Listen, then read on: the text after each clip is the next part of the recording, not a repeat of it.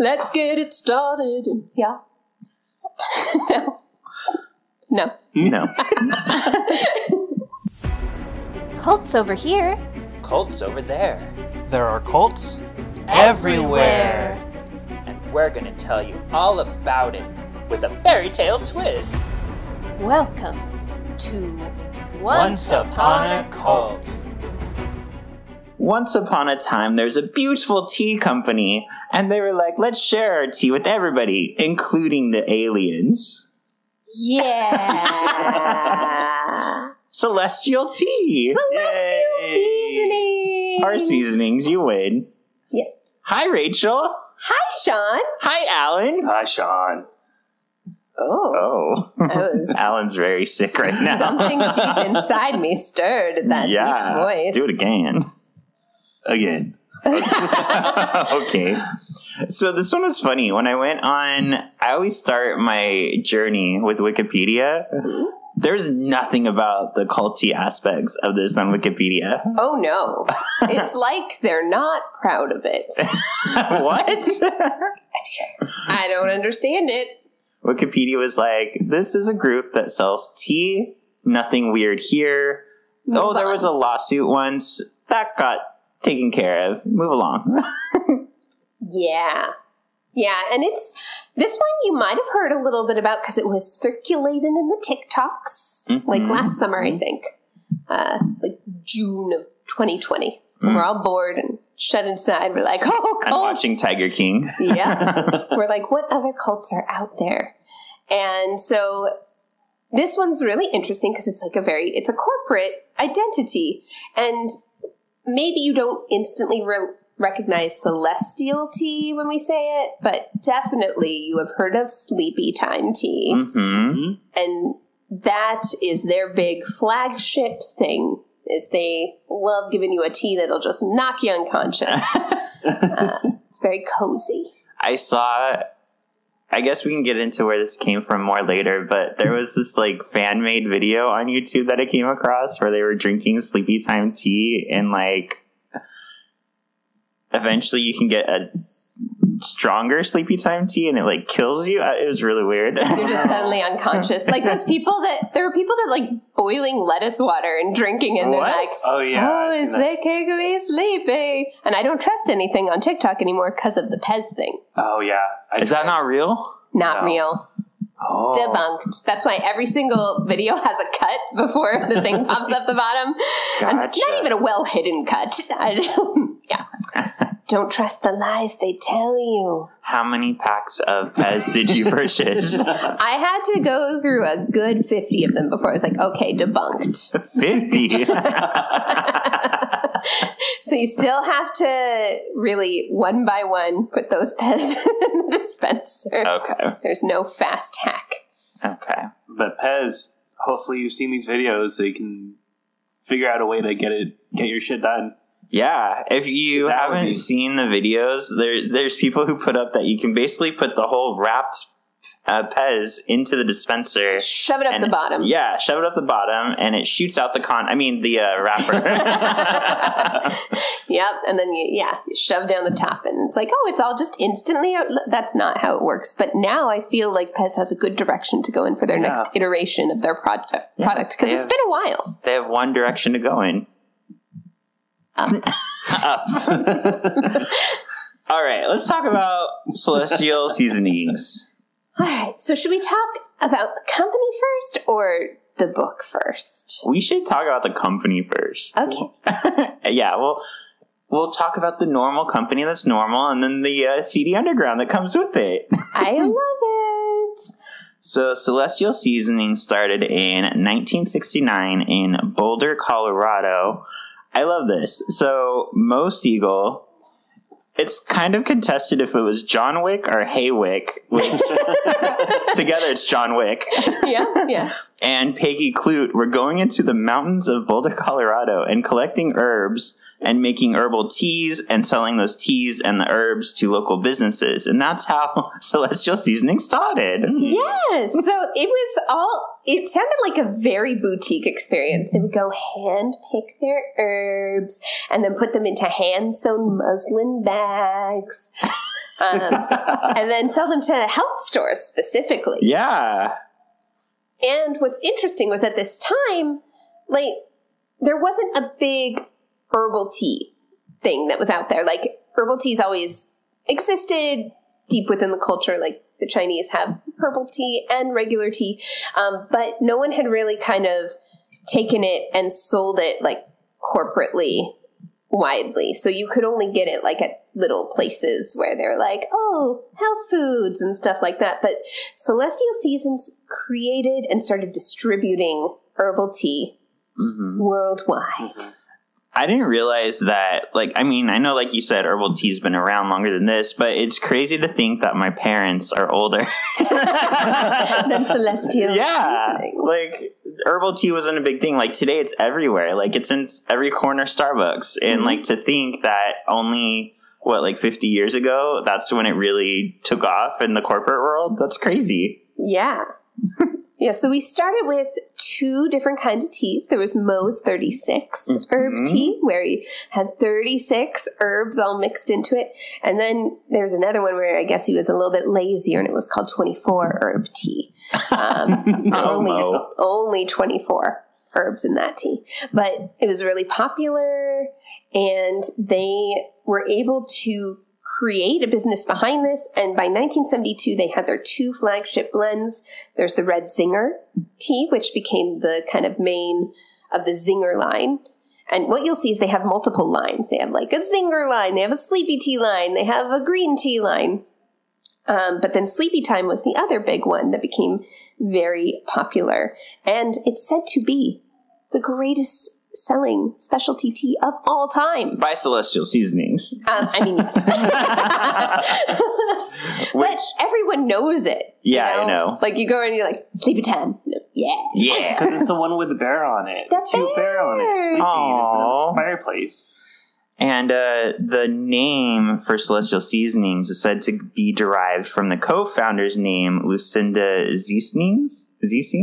Yes, apparently she had like a nickname or Like middle a flower name or name. her flower. Oh yeah, because 1969. Yeah, we know what's going Shortly on. after the Summer of Love. So these people out there hand harvesting, hand picked tea, they were hippies. Yeah, they were like going into the mountains and picking flowers. Like, yeah. And they were probably stopping and smoking weed and having sex and then picking some flowers. Like, Yeah. It's probably what was going on. They probably had a special herb that they were picking. Yep. That they had planted themselves. hey, well, we're up maybe. here. By 1977, Celestial was selling internationally. By 1984, they were actually purchased by Kraft Foods. They went big times. Yeah. And then by 1987, Kraft was like, we don't want you anymore. We're going to sell you to Lipton. But then. Yep, but then. Yeah, well, right before that, Mo Siegel retired. Oh, yeah. Yeah, in 1986. For the first time. For the first time. And part of them selling it to Lipton became a huge issue because people are like, that is a tea monopoly. Yeah. Yep. You cannot. Monopoly. A monopoly. And so there was a, what's it called? A lawsuit. And it stops them from selling it to Lipton, but... Antitrust law. There we go. Yeah, driven by Bigelow, who was like the other tea competitor at this time. Yes. So they couldn't, basically through this, Lipton couldn't purchase. Yeah. Yeah. And then Celestial was like, well, Kraft, if you don't want us, you don't want us. And the management purchased themselves back. So now they're owned by themselves once more. Mm-hmm. And in 2000, they merged with Hain Food Group to make up Hain Celestial Group. Ooh. And that's, remember that term, Colties, because we may come back to Hain Celestial Group. So if we talk about that, that's another branch of Celestial Seasonings. Awesome. So this tea group, amazing. They do interesting little things, like they have inspirational quotes on their boxes and on their little tags on the tea. How cute. It's so cute. But where do those inspirational quotes come from? Urethra. Right after Ruth. You guys, there's a book of knowledge, a book of specialness. It's called the Urantia book. Yeah, I was thoroughly confused when Rachel started sending me texts about the urethra book. Apparently, that's just what she calls it, and I was supposed to follow her on this journey. Obviously, what else could I be talking about? But so this was pretty early in the conception of the company. In 1969, Mo not only started the company, but he began reading this book after spending 2 years in a Catholic monastery. So obviously he was like, I need something a little bit different. Very different. Very different. Different. And then he started a study group, and he started bringing people together to talk about this book and all the interesting and true and real things that this book teaches you. Should we get into the races? Well, I feel like that comes in a little bit later. Okay. Should we talk about where did this book come from? Let's do that. The history of the Urantia book. I'm flipping through my notes. Me too. Back. The Urantia text is anonymous. The origins are mysterious. Yeah, but like there's pretty heavy clues as to where it came from. What? There was this guy back in the 1800s, William Sadler, who was like, I didn't write it, but you guys, you should all read it. You should all read it. You should read this book, guys. Everybody, You book should totally read it. It appeared in front of me as a friend. It just appeared. So. William S. Sadler, funny story. He has a little bit of an origin story himself. Oh, no. He, as a teenager, went to go work at Battle Creek Sanatorium. Mm-hmm. And I don't know if you guys remember that, but that is where the Cereal. Kellogg's people were. Mm-hmm. That's where all the Seventh-day Adventists were. And so he went there, and that's where he met John Haney Kellogg's niece, Lena Celestia Kellogg, and fell deeply in love with her. Mm-hmm. And they become married. And they're Seventh-day Adventists. They're, which, if you remember, it's a Protestant Christian denomination where Saturday is the Sabbath, and they're very much into the second coming of Christ. All about it. They're really excited for the end of times. But so he marries this woman, and as far back as 1911, William and his wife Lena were these well-known physicians in Chicago, and a neighbor came to them saying, my husband is having difficulty sleeping. He does weird things when he's sleeping. Please come watch my husband as he sleeps. And one thing I love is Lena was also a physician. It wasn't just him. Both like husband and wife were physicians back in 1911. So go you, Lena. Mm-hmm. Go you. So they went over to her house to watch her husband sleep. And we never know who this person was, but what we do know is that the sleeping man was connected to celestial beings. And I saw that they speculated it was Kellogg's brother. Okay. They did. There is speculation. There's nothing to confirm it, but I just love that. I love that not only did we have the Kellogg's over there in their own interesting kind of cultish lifestyle. Oh, we got this brand new lifestyle. Right. Next time you sit down and eat that cereal, there's a lot of history there. So much history. I think it's so funny. Like you were just talking about it. This apparent Kellogg brother is talking about being alien and celestial beings. So they're like, huh. Yeah. Must be real. Well, it's funny, too, because at this time, like, they're both respected physicians, and during this time, they debunked a lot of, like, the paranormal claims. They even wrote a book about it. Yes. Called The Mind and the Mischief, where they're basically saying, like, mediums and self-proclaimed psychics are basically, like, they decept people. Yeah. What about larges? They're fine. Only mediums. Only mediums. But yeah, so this guy really wasn't rude. Rude. I apologize for the barking in the background. My dog is a garbage dog, as you all know.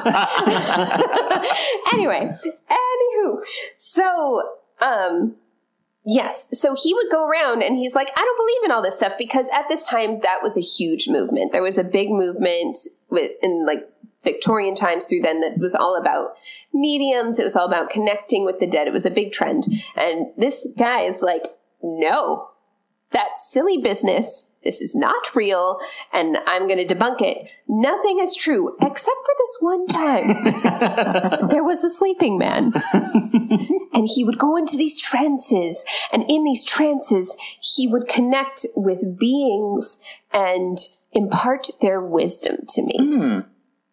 Yeah. It just makes sense. It makes so much sense. And first it was just verbal, but then suddenly there were papers. I love the way they write about this is really weird. It's not like, oh, we sat there writing down what he said. They're like, and then suddenly there were papers. A handwritten document. And it became the primary method of communication. Yeah. And the wisdom. Oh, the wisdom. So much wisdom. And I will say Sadler didn't keep this all to himself. He created a study group. Mm-hmm. And they really love study groups, I've noticed. Mo loves them later. Sadler loves them now. Where he brought all these people to come together and talk about life. And he just happened to drop in this group. He's like, so there's this sleeping guy. And wisdom. And let me tell you. And so from this group, he's like, we've been gifted. We've been chosen. We can come to this sleeping man with our questions, and he will connect with the celestial beings and give us all the answers. What's interesting real quick, too, is I also found he studied with Sigmund Freud. Oh. So I wonder how much that connects to the whole sleeping aspect. There's a lot of stuff. Yeah. So they came up with these questions for the celestial beings, and after going back and forth, getting all this communication, it's these papers that make up the Urantia book. It was like 700 pages of communications and wisdom. And a lot of what Urantia focuses on is eugenics, which, if you haven't heard of eugenics, I have a description here for you. Because I had kind of heard of it, but I didn't know the details. But now I'm an expert. Oh. It's the idea of breeding a better race through selected reproduction. So you take traits deemed healthy or desirable and have that person reproduce with someone else deemed desirable. I say deemed because it's very much as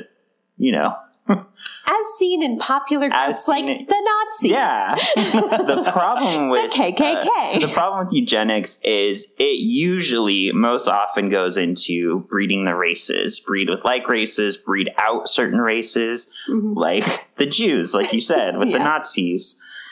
So Sadler's a huge fan of this, and he was actually inspired by, here's another name for you, Madison Grant, who was one of the earliest writers of eugenics. His writings inspired both Sadler and Hitler. Oh, good people all around. Yeah, anytime you're like, hey, join this group, we inspired Hitler. Run, get out of there. Winning. Yeah, so actually, this really disturbed me on a deep level. I know not all of the Urantia group would agree with this statement, but this is what I got out of it. It kind of said in the video I was watching that things like genocide and slavery are human ways to eradicate or keep down certain races. So it's good that those things happened. Yeah. Yeah, and what's really interesting was that the way that they kind of described this, it wasn't like they were just putting out these claims as something new. They used a lot of Bible stuff behind it.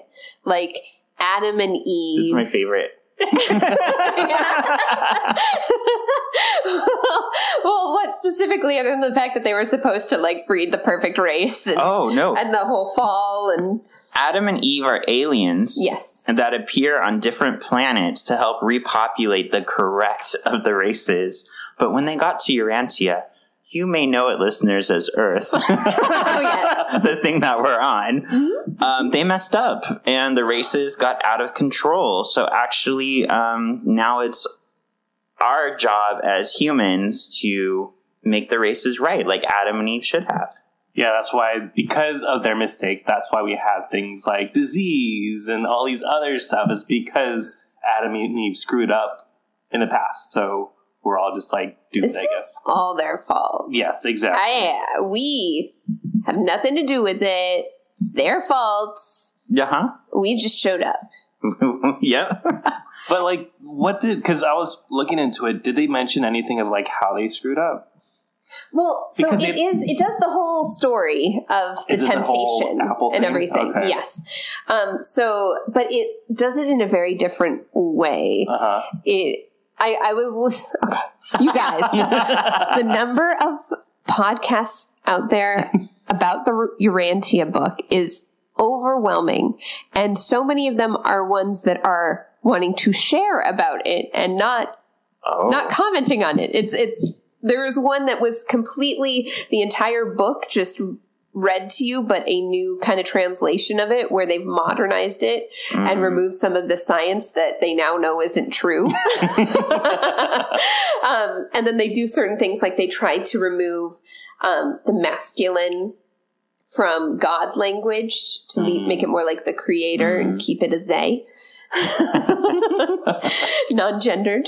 Can I tell you, I've been thinking about that a lot lately. It disturbs me, and not taking away from anybody's belief or religion, but that all religion are on like this scale. They just keep changing to like go with the modern times. Oh yeah. Well, and actually there was a big thing with the Urantia book where there was a foundation that was kind of formed around keeping the sacred texts, like getting them represented well and publishing and making sure that nothing changed. They were like, no, you can't make any changes to it. So there's some people that are following the ideals of it and they're like, no, like you have to update it so that it is more accurate to what it is. But then these people that are part of the old guard are just like, no, that's blasphemous. Like it's not even true now the way you're saying it.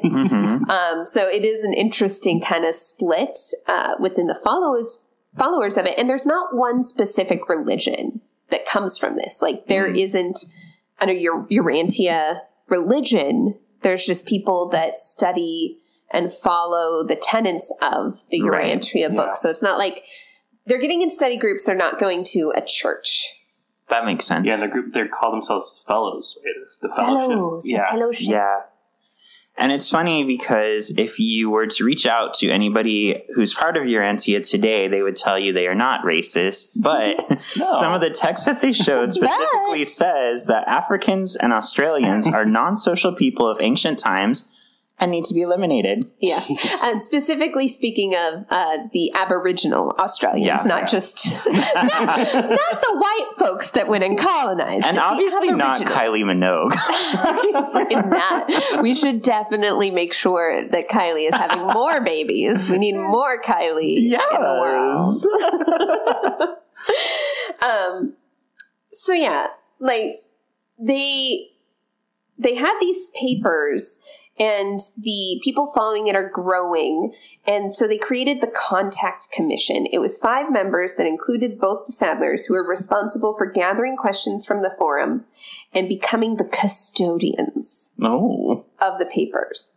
And my favorite thing was it said it materialized from 1925 to 1935 in a way they themselves didn't understand. How did these papers get here? I don't know. And one of my other favorite things is Sadler and his son ended up writing an introduction for the papers, but kind of the commission and everyone was like, no, you have to keep it to just the words of the sleeper. But then shortly after, a foreword was received from the sleeper. So it's okay, you guys. How fortuitous. How fortuitous. The sleeper just happened to be waiting to give that to us. So there's definitely some interesting... Suspicious. Don't be suspicious. Oh my God, here we go again. And in 1955, they were given permission by the commission to publish the books. And shortly before that, the Urantia Foundation was formed, and they were the ones that were going to make sure that it stayed in good standing, that it was truthful. And they are still around today. They are still around looking after their book. We might know someone that's part of their board. Do we? A Mo Siegel of Celestial Seasonings. Oh my goodness. So this guy didn't just follow the book. He is heavily involved in the sharing of it, in being part of the community around it. And this is only one of the 3 organizations he's part of that is all about Urantia book. And luckily, culties, I'll say this now so you can sleepy time well. Mo is not part of this group from what we can see at all anymore. So if you are to purchase Celestial Seasonings today, it should not go towards Mo or any of the... Oh yeah, he's part of the Urantia group. Yeah. He is not part of Celestial Seasonings anymore. Thank you for clarifying. Yes, he's not part of Celestial Seasonings, but he is very much part of Urantia. All the way in the Urantia book. And they've analyzed the writing, and they think that the writing style suggests there were about 9 authors. Wow. That gave us the masterpiece. Yeah. So another part of this belief, the Earth is Urantia, and it's number 606 in the planetary group called, I love this, Satania. Satania. Like, I found that so interesting that we would call the planetary group after Satan. Satania. Well, and and Satania is part of Nebadon, I believe, which also sounds very dark to me. Like, Nebadon is the universe we're in. And then probably, so it goes like universe, what's it called? Solar system. Planets. Yeah. Are you just saying random things that have to do with space? Yes. That's the knowledge that I have. Sailor Pluto. Sailor Pluto. I will punish you. But there are billions of worlds, and like there are, was it 7 concentric kind of universes? I don't know. I don't think I saw that. 7 sounds like a right number, though, because things are usually 3 or 7. It's a good number. Yeah. The numerology is A-okay for that. Yeah, and apparently the headquarters in the planetary group is Jerusalem. That sounds like something else we know. Yeah. Jerusalem. You know what drives me a little bit crazy here is everything we're talking about, like, I am a writer. I like to write. I like to take things that people know and like twist them into slightly different. That's what this person did. That's all they did. They took Adam and Eve and they took other things and they repurposed them. And that's a reoccurring theme with cults, right? Yeah. They take something you're familiar with, something that you already accept, and then they're like, let me give you some extra things on top of that. Would you like something else that's slightly familiar? Oh, yeah?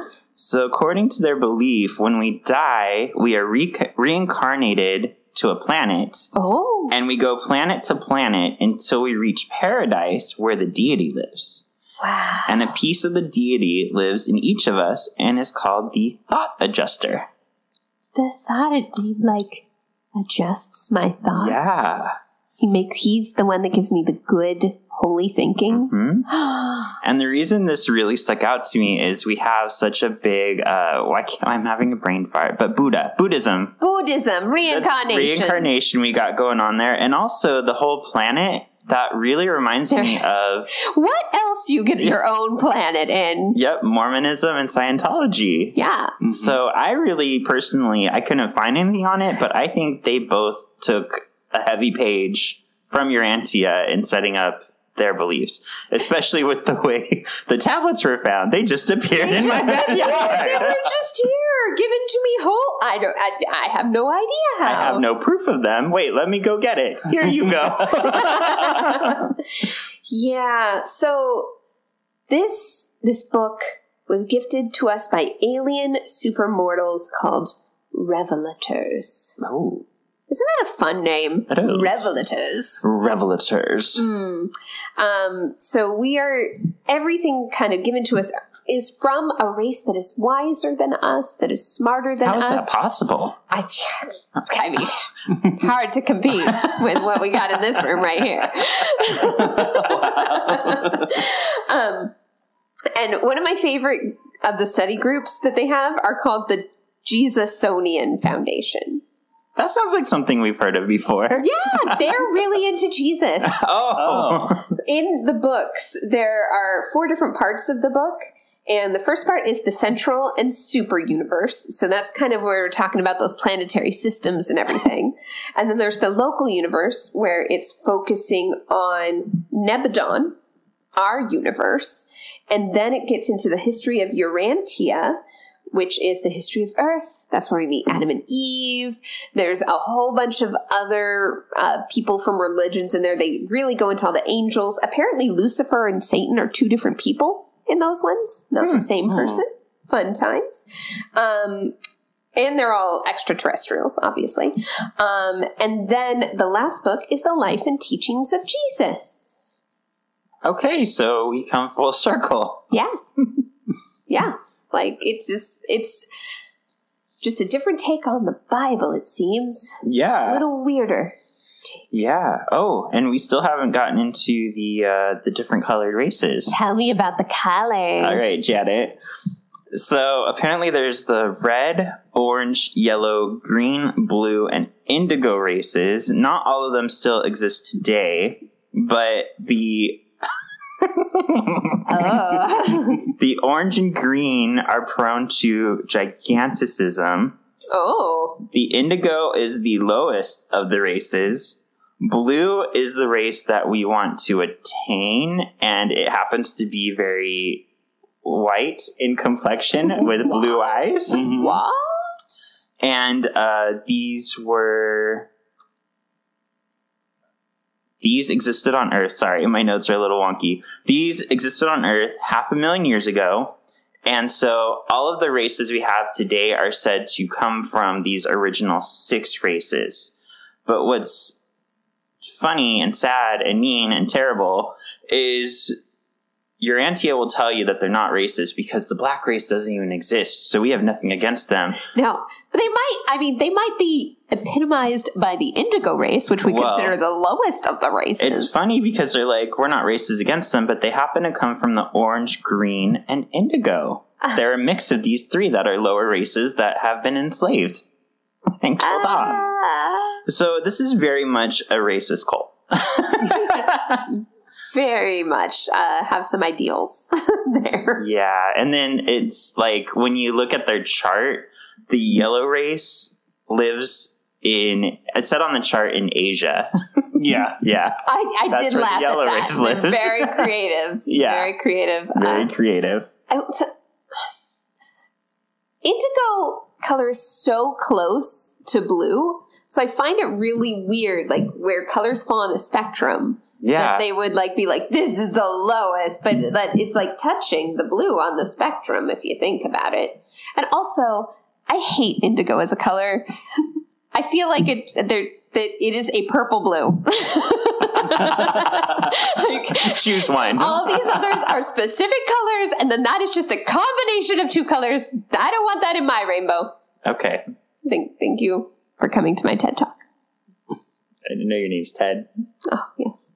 Yeah, so that's the whole basis of this. These 6 rainbow-colored races. Yeah. So they're still around. They're still doing their thing. People are still studying them. One thing that I love is that they lost the copyright to the book. Oh no. They held it up till...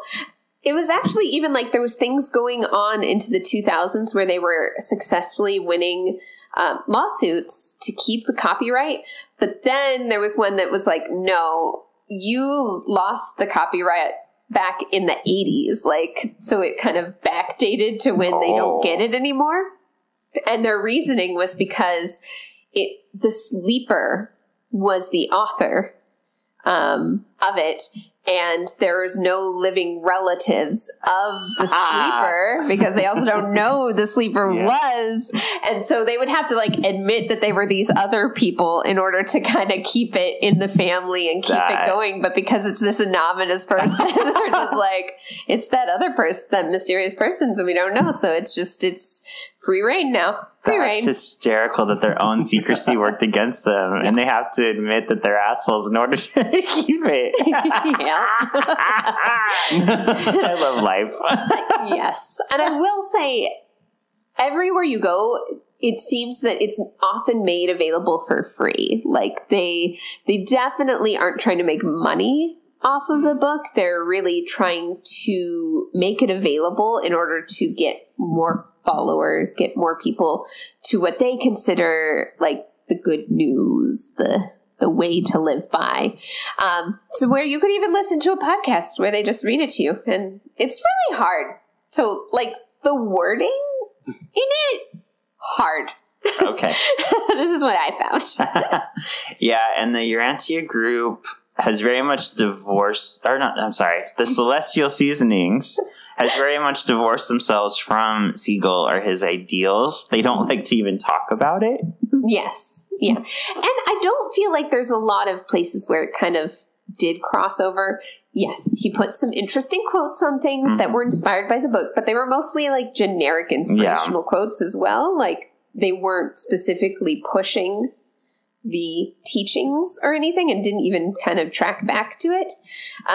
So even though like this is his life calling and he is 100% in on the Urantia book, it seems like he mostly kept things separate. Yeah, so that's good at least. Mm-hmm. All right, so this was a fun one. Should we talk about if we think it's a cult or not? Sure. All right, so did it have a charismatic leader? It didn't. It had a charismatic book, I guess, but it didn't really have a charismatic leader. Yeah. Alienation. There were so many aliens in this book, you guys. I don't feel like there was too much. Like, no. I mean, there was definitely ideas, but it shared ideas with a lot of other ideas. Mm-hmm. Belief system. There are some beliefs. There are so much so. Outside evil. I mean, that purple race. Indigo. Indigo race. Indigo. Sense of community. Oh, I think there's community for sure. Yeah. Like, they love their study groups. Yep. They love to get together and have a good discussion. Yeah, this one, Rachel, you said it multiple times. It's more of a belief, I think, than like a religion or a cult. So it's just, maybe we don't like it, but it's not a cult. Yes. Yeah. And we don't like... I feel like in the wrong hands, like one of the beliefs, especially the belief around like the races and genocide and the genocide-ish ideas that go along with that could be dangerous in the wrong hands. But historically, so far, we haven't seen anyone really kind of getting together and champion that part of the belief. They've kind of been more into some of the other stuffs where it's like living a godly life and all that. So I do see this as more like, I could even see it being a religion if they decided to really organize themselves that way. But they just haven't kind of gone into that organized form of it. They're more just like spreading the belief. Mm-hmm. I do find it, and this made me laugh as I was studying, I find it ironic that like, I don't know how deep into the science we've gone, but I did read this at one point that the African people are like said to be the first people on the earth. So Adam and Eve are black. Let's just throw it out there. Yeah. And Jesus was black. Like, I mean, and maybe not like completely black, but super dark skin. Yeah. Mm-hmm. Yeah. Like we hate on Africans and African Americans so much within society. You guys, do you know where we get the modern depiction of Jesus from? Where? It was it Da Vinci's Lover? Oh. Oh my goodness. I just like went into a rabbit hole about it and I can't even remember all the names. So I'm the most useless storyteller of all, but basically... Well, I mean, I've read Twilight, so maybe not. Stephanie, Meyer. So, yeah, basically, Da Vinci had done the depictions of his lover at the time, and his lover was actually part of the family of the guy that became the Pope. And so, like, they really kind of leaned into, they, like, took away, previous to this, there were more depictions of Jesus, but dark-skinned, because it was the accurate thing. But then the Catholic Church, being the awesome group that they were, like, get rid of that, and let's replace it with this new ideal of what Jesus is. And so, the fact that he was Da Vinci's lover, that part's cool. Another side effect, or part thing, he wasn't a lover that long of Da Vinci. He also, I guess, was connected with, like, murdering people and stuff. So they out there be worshipping the picture of a murderer. That does explain the abs, though. Damn abs.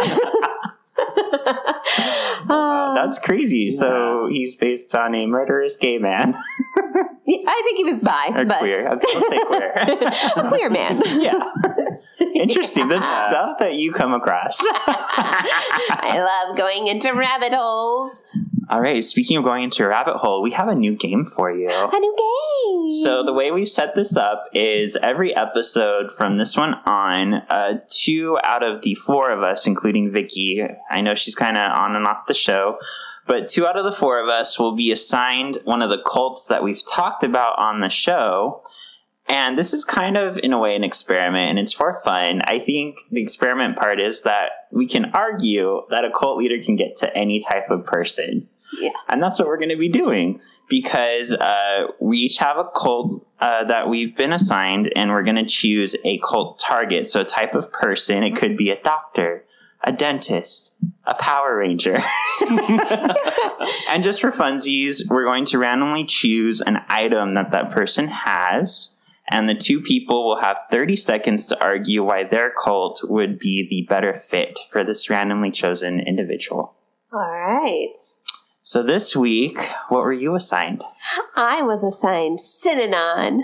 Cinnamon, okay. Cinnamon. So do you want to give us a quick recap of what cinnamon is?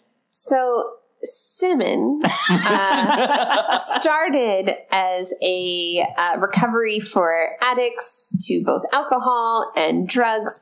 Chuck, who was really good at sex, Chuck the leader, he gave them all these great ideas, like no violence and like one man for every woman. But then he was like, and he started breaking all those rules and being violent. And then he started hating the dope fiends, and they played a really fun game where they shouted at each other a lot. And there were cool immersive experiences where they starved you all night. And they made a commune up in the north of California. And he also then decided that children were useless, so we shouldn't have children anymore. But if there were children, they sent them to a hatchery. You know, all that good stuff. They wore overalls. All right, and I've been assigned with the very well-known Kuan Yin method. Yes. So the Kuan Yin method is led by Supreme Master Ching Hai, who is a Vietnamese spiritual leader, and she is basically running this transnational cyber sect. So, trans cyber sect.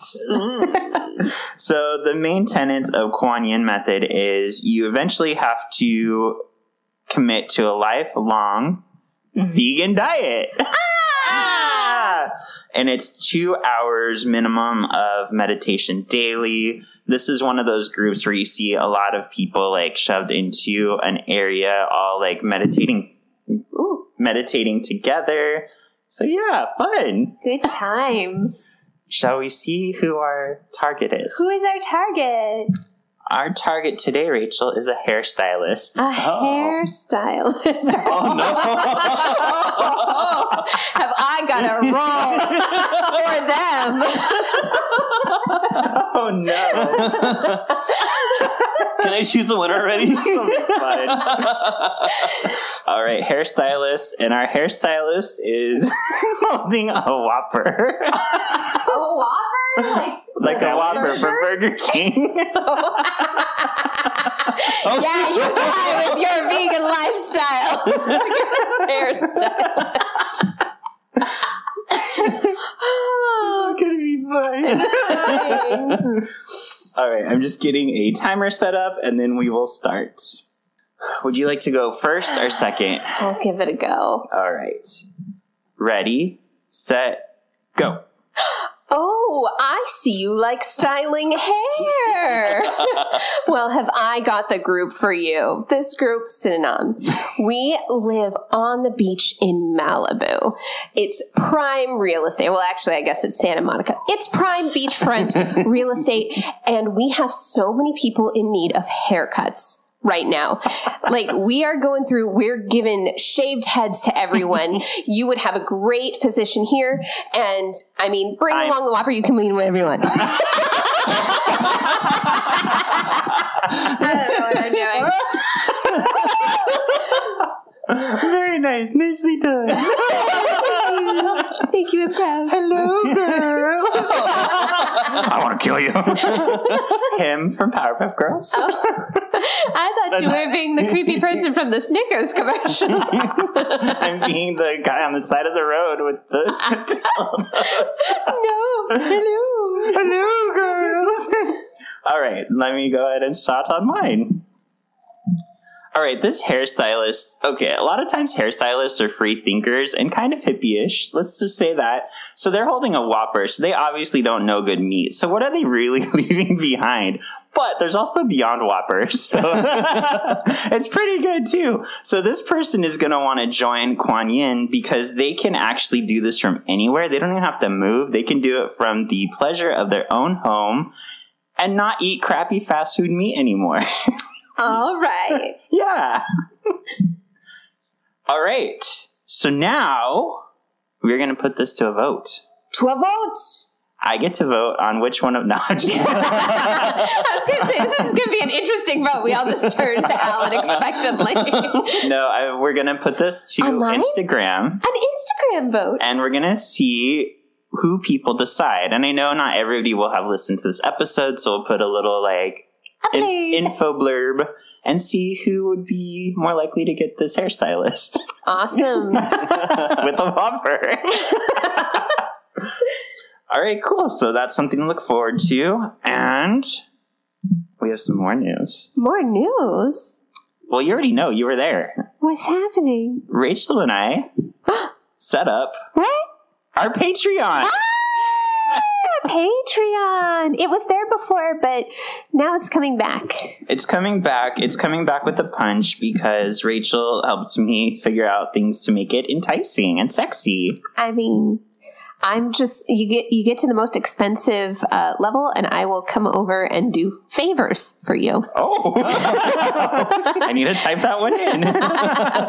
So what you can expect, just to kind of go through it, is for just $1 a month, you can be a casual cultist. Mm-hmm. This includes no ads, 1 day early access. You're going to get extended episodes like this one and Crowley, where you get to hear before and after the episode what we are talking about. But I'm most excited because we're going to do like pop culture episodes. Like our first one's going to be on the Hellfire Club from X-Men. So you get those extra episodes and 10% off all merch. More merch coming soon. That's the next phase. For $5 for cult enthusiasts, you get a Patreon shout out. You get voting power in where we're going to be going with our episodes. And you get to be part of a Facebook private group. Yeah. And chat with the four of us. We're going to have a ball in there. Yeah.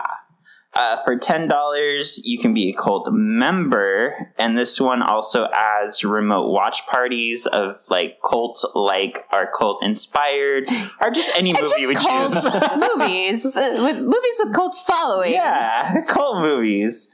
You can be entered in drawings to receive exclusive content, and you receive a cult button and sticker in the mail. Ooh. And the highest tier for $20, Cult Leader, you get to choose episode topics and have an episode dedicated to you. Yes. Yeah. Along with all the other stuff. Along with all the other stuff. So check that out on patreon.com/Once Upon a Cult. And we look forward to seeing you all as members. Yeah. Yes. Yeah. Fun times. Fun times. All right, let's check out what we're doing in 2 weeks. I don't know. I think I remember. I think it's, yes. Remember, Sean, remember. So when I was setting up the cults for the season, Rachel helped set up a few of them too, but I wanted to get different types of cults and different voices. So I came across Dylan Haffertepen. Haffertepen. I haven't looked into him yet, so I don't know how you pronounce it, but Dylan Haffertepen is a queer person who had a kind of a cult where he was having people inject stuff in their balls. Rachel's face right now. I mean, sign you guys up. No, thank you. You mean that's not normal? So we're going to look into Dylan's group. There's been some interesting things like mind control. There was a death. And yeah, it's a kind of a dark time. Intriguing. Yeah. Yeah. All right. Anything else? Where can we find you? You can find me, Rachel, at A Real Bodice Ripper, a podcast that explores the delicious but also problematic nature of romance novels. It's very fun. It is. I enjoy it. Do you want to hear Rachel make just sex noises constantly? There you go. That is a good point. Yeah, poor Jessie tries to, rally on while Rachel's just like, yeah. Yeah. I promise it's a good time. Alan, where can we find you? Well, you can find both of us, me and Sean, at Marvelous Galaxy of Disney, where we talk about Marvel, Star Wars, and Disney every Monday. Yay! And to find any of what we just talked about, except for Real Bodice Ripper, you can go to magichavoc.com, where I have a link to all 3 of my podcasts, including Hanging with the Hollowells with Kevin, where we're watching Charmed. You can also get to my Etsy from there, and you can get to my book, which is Brew, A Dream of Wiki. Yeah. All right, we'll see you in 2 weeks. Bye. Bye.